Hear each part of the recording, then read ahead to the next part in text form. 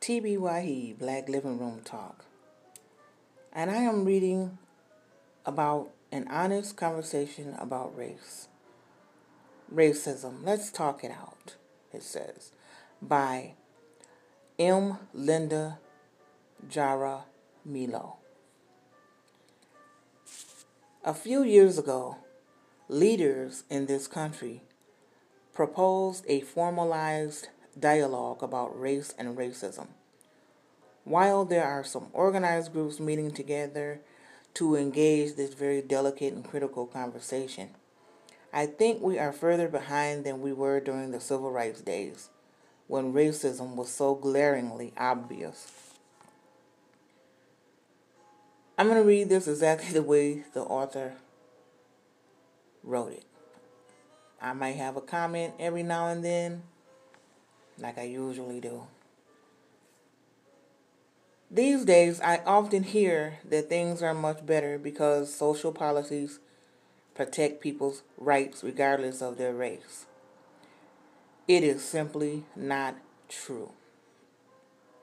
For thousands, it is not much better. In fact, in some instances, it is worse than ever. I feel discouraged when elected leaders, community organizers, the justice system, and even faith communities deny that race and racism is the fundamental factor in economic and social disparities.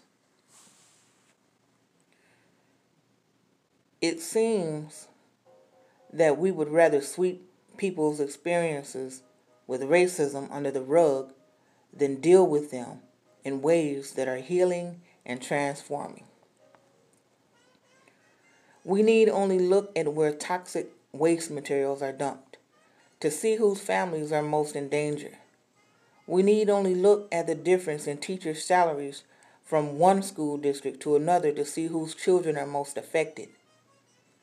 We need only look at the inequity in access to healthcare services to see whose children and elders are left out.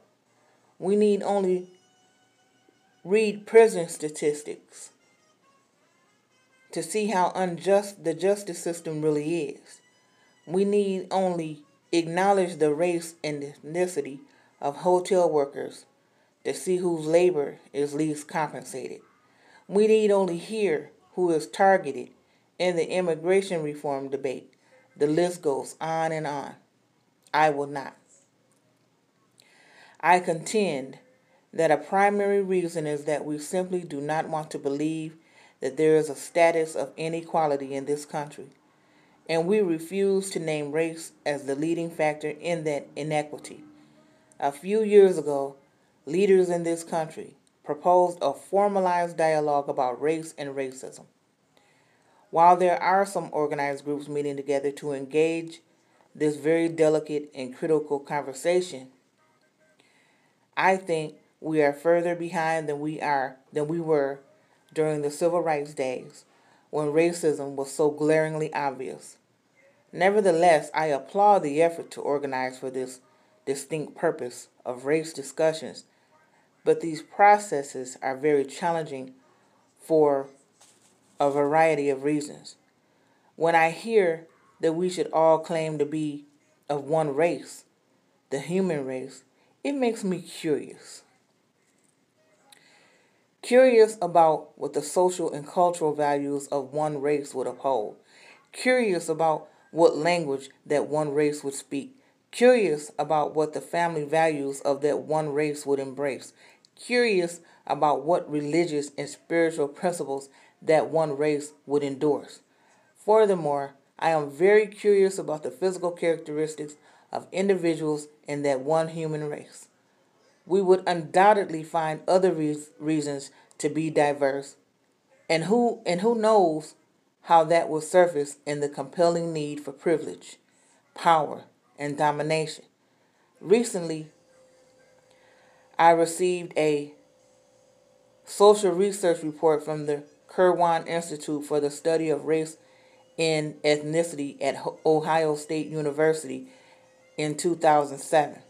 It is entitled The Dangers of Not Speaking About Race.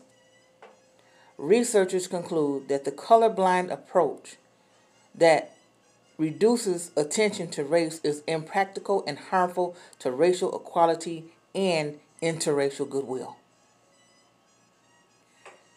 They reference color consciousness as a promising option for appreciation and mutual respect for others of a different racial group. Let's talk about it. No, let's listen to each other. Let's listen to each other's stories that influence how we live. Let's have honest conversations about race with those whom we fear and avoid. Hopefully, we will learn something about the experiences of others. In fact, we might learn something valuable about ourselves. I agree with the article. I agree with everything that she said, because I heard a speaker say that when you say, I don't see color, you're in essence telling that person that you don't see them. So it's time to stop playing games. And it's time to be honest with one another, just like this author says. Let's listen to each other, not just talk about it.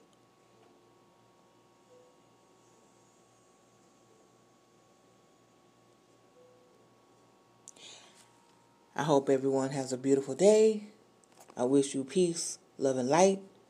Please stay tuned for more stories, more information, and conversation. Black Living Room Talk, TB Wahid.